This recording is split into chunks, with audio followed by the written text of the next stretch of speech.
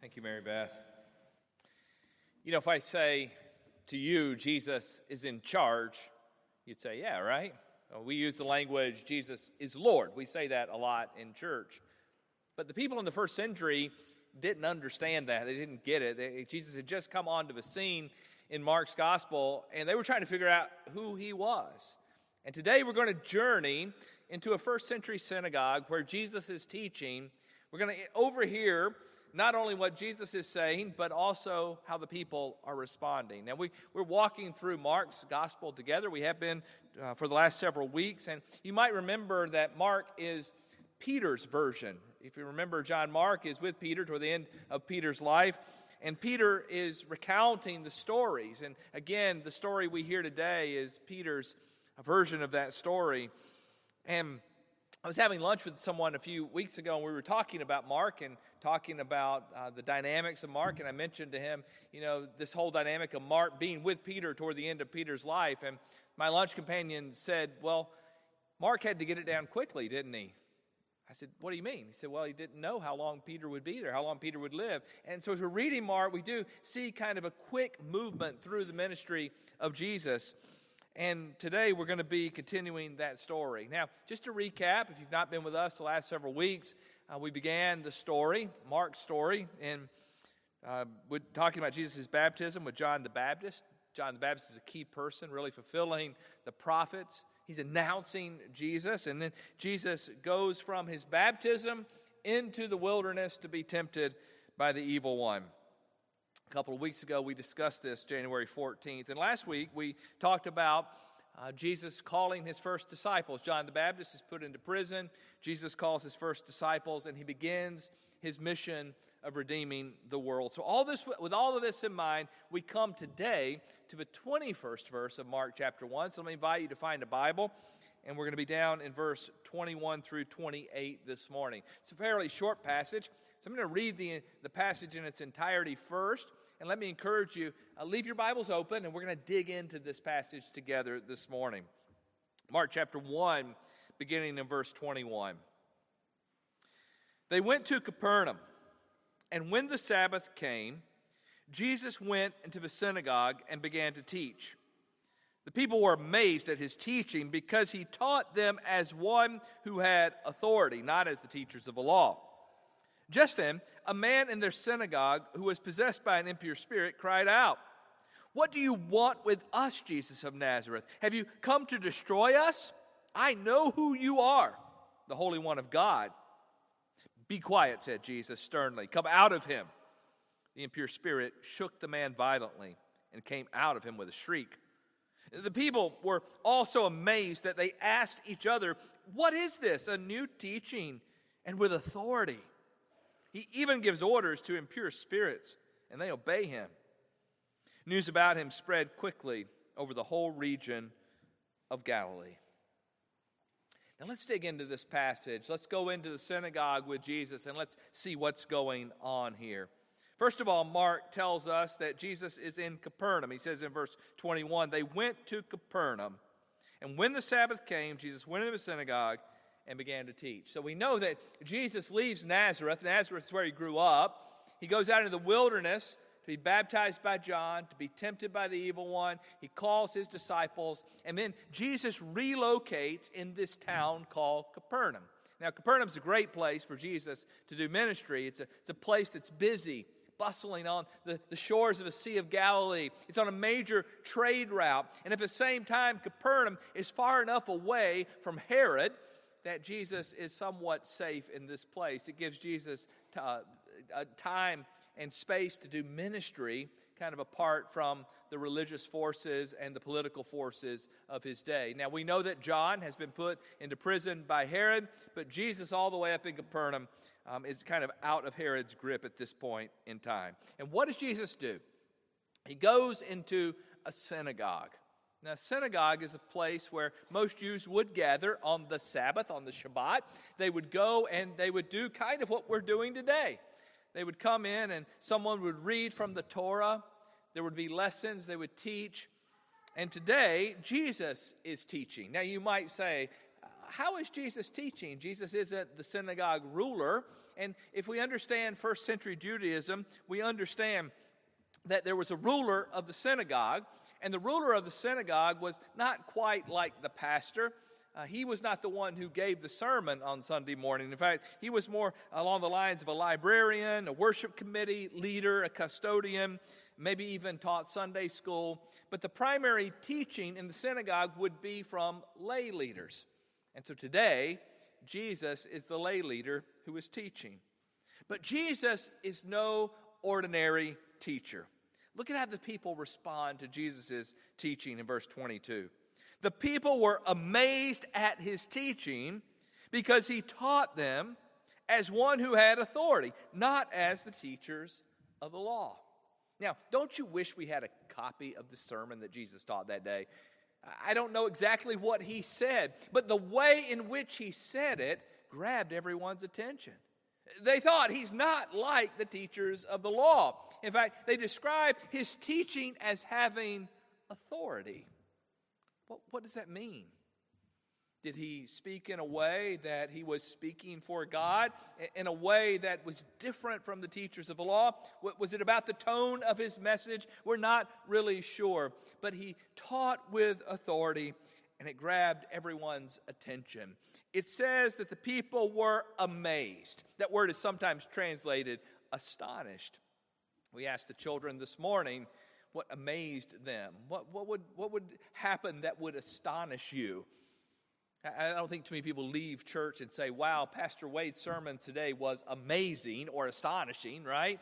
That's a pretty big word. But people were saying that day, Jesus' teaching is astonishing. It's amazing.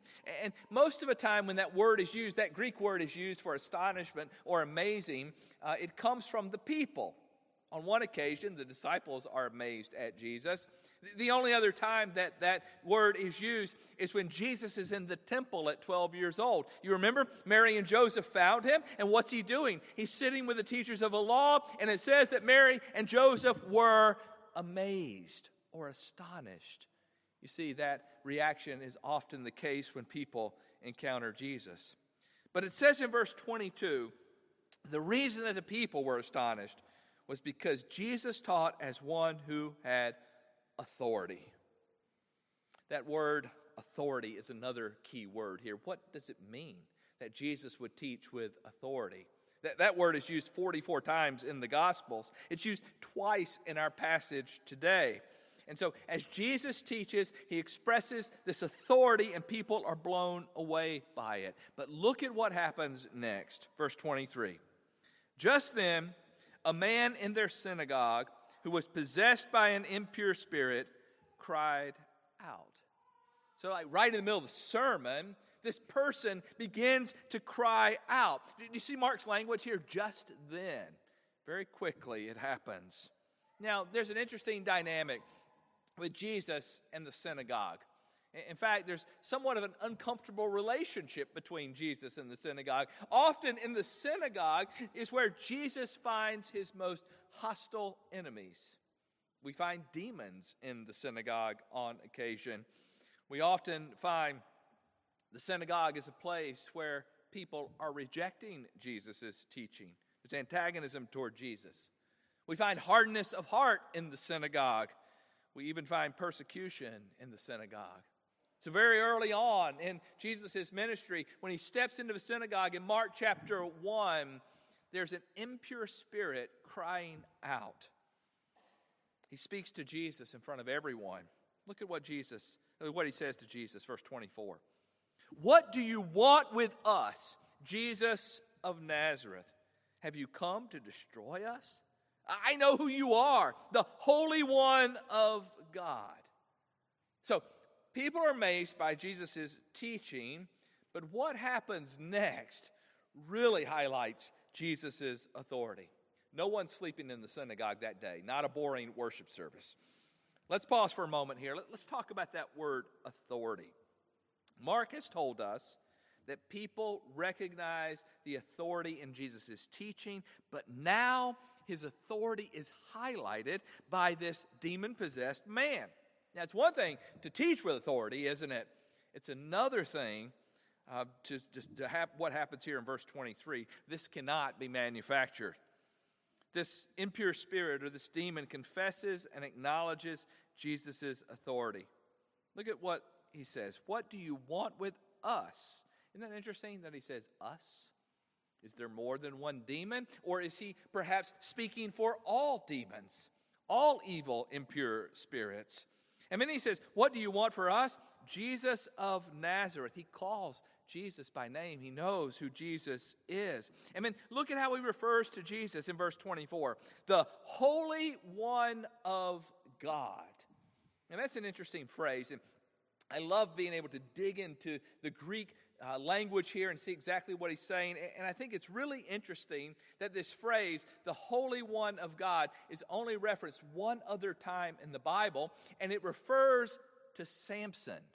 Now think about that for a moment. It's kind of interesting, isn't it? Who was Samson, right? He lived in the Old Testament. You might remember him from his long hair and his big muscles, right? And Samson is the one who takes on the Philistines. Samson is the one who goes against the evil of his day, calls it out, and destroys it. He is the strong man. And so this demon is referring to Jesus in the same tone or the same way as Samson. He sees Jesus as the strong man. He sees Jesus as the one who is going to take out evil.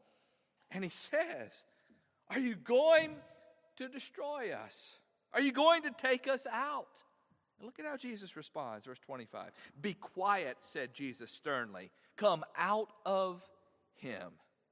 See, Jesus has authority. And he is speaking as one with authority, and he commands this impure spirit to come out, to be quiet first, and then to come out of the man. One Greek commentator says this. The Greek word behind the word, or behind the phrase, said sternly, that you see translated in verse 25 is the word epiphoman. It is a technical term in Judaism, and it has to do with evil powers being brought into submission because God is in charge. Isn't that interesting? Jesus says sternly. That phrase, that word right there, is embedded in it is this dynamic of authority. Jesus is in charge. Jesus is not only in charge in the way in which he's teaching, but the way in which he encounters this impure spirit. He is in charge. What is he going to do with the evil? He, with authority, has come to cast out evil once and for all. Jesus, like Samson, like the strong man, is taking out the enemy of God. Jesus, with all authority, is bringing God's rule into the broken world in which he lives. Verse 26 describes what happens next. The impure spirit shook the man violently and came out of him with a shriek. Dramatic reaction, to say the least, right? Jesus is not speaking empty words. His authority is evident in the way in which the impure spirit responds. Jesus said, be quiet. The impure spirit is quiet. Jesus says, come out. And the impure spirit comes out. The shriek is also an indication that the demon does not want to do what Jesus is telling them to do. But he must obey. Why? Because Jesus is in charge. He has authority. What a scene, don't you think? Let's keep going to see how everyone reacts to what they've experienced. Verse 27, the people were all so amazed, there's that word again, or astonished, that they asked each other, what is this? A new teaching and with authority. He even gives orders to impure spirits, and they obey him.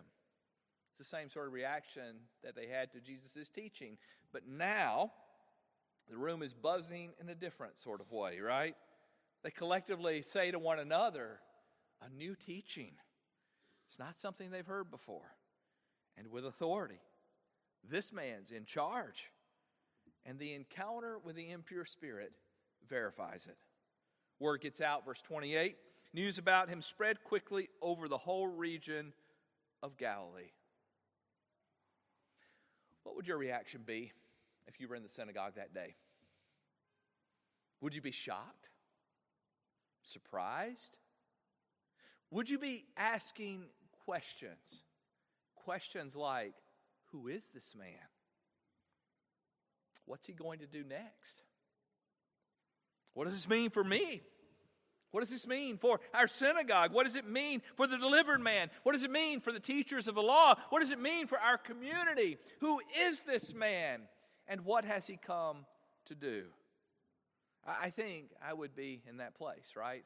Asking those questions. Jaw dropped, ready to say, I don't know, but this guy seems to be in charge, doesn't he? And that's what Mark wants us to see here. We're just learning. We're in chapter 1, by the way, of Mark. We're just getting started in the story. And we learned from the very beginning that the Jesus who was baptized, the Jesus who went out into the wilderness to be tempted by the evil one, the Jesus who calls his first disciples is in charge. He has authority. And we might ask that question, the same question that you might have asked if you were in the synagogue that day. What does it mean for us that Jesus is in charge? Now, in time, Jesus will continue to work and move. We're going to keep reading the story. But we see right up front that he is in charge. He teaches with authority. He encounters evil, and evil responds. He's in charge. He's removing the evil that is in the world. And again, the way in which Jesus encounters evil is not just for the purpose of casting out the evil in the world. Jesus is casting out evil in order to rescue and redeem. He's heading to the cross. We know that. But his whole ministry is one of rescue and redeeming, isn't it? One commentator puts it this way: not only are unclean spirits expelled, but broken people are restored to health and wholeness and to the possibility of restoration with their Creator, in whose image they are made. The exousia, which is the authority of Jesus, is astonishing. Not as just a display of Jesus' grandeur, but as a power of redemption for captives. I love that description. That's what Jesus' authority is all about. So you might ask the question, what does this mean for us in 2024? Maybe this morning you'd find yourself like the people in the synagogue. Maybe as you are encountering this story, you're asking the same question: who is Jesus? And he seems to be in charge, but what does that mean for me? Now again, we don't have the transcript of Jesus' teaching that day, but the one thing that we do get, and maybe this is all Mark wants us to understand, is that he's in charge. He has authority. His words are worth heeding because he is God. You might remember what Paul wrote to the church at Rome. Paul said in Romans chapter 10, verse 9, if you declare with your mouth, Jesus is Lord. Now, we say that phrase a lot, right? Jesus is Lord. But what does that really mean? It means that he's in charge. It means that what he says goes. It means that we don't get to make up the rules. He makes up the rules, right? It means that he is in authority over us. If we confess with our mouth that Jesus is Lord, and we believe in our heart that God raised him from the dead, you will be saved, Paul says. Salvation comes because Jesus is in charge. Salvation comes as we profess and confess that he is Lord, and we understand that God raised him from the dead. Yes, Jesus is in charge. It's more than just an intellectual confession, isn't it? It's a reality. It's about placing our very lives in his hands. It's about submitting to him. It's about saying to him, you're in charge of me, of my life, of what I do day to day, of the decisions that I make. You're in charge. Maybe this morning you would identify with the demon-possessed man, the man with the impure spirit. Maybe this morning you feel like your life is overcome by evil. And the words of Jesus, the authority of Jesus, is offering redemption for you. You can be healed as Jesus commands evil to be quiet and to come out. As we read this story, we should our response should all be one of worship, right? One of submission, one of placing our lives into his hands. Would you be willing to confess today that Jesus is in charge? Would you pray with me? God, we are grateful today for this story, this glimpse that we have into a first century synagogue. Jesus, with you standing there, teaching, jaws are dropped. People understand that you are speaking with authority. And then all of a sudden, when a man cries out, you take charge and you do what needs to be done. You cast out the evil in that place. Jesus, we know that you are in charge, that you are Lord, and that as we confess that today, you offer redemption for us. God, help us to remember this. Help us to live our lives each and every day confessing that you are Lord. We love you and we praise you. In Jesus' name, amen.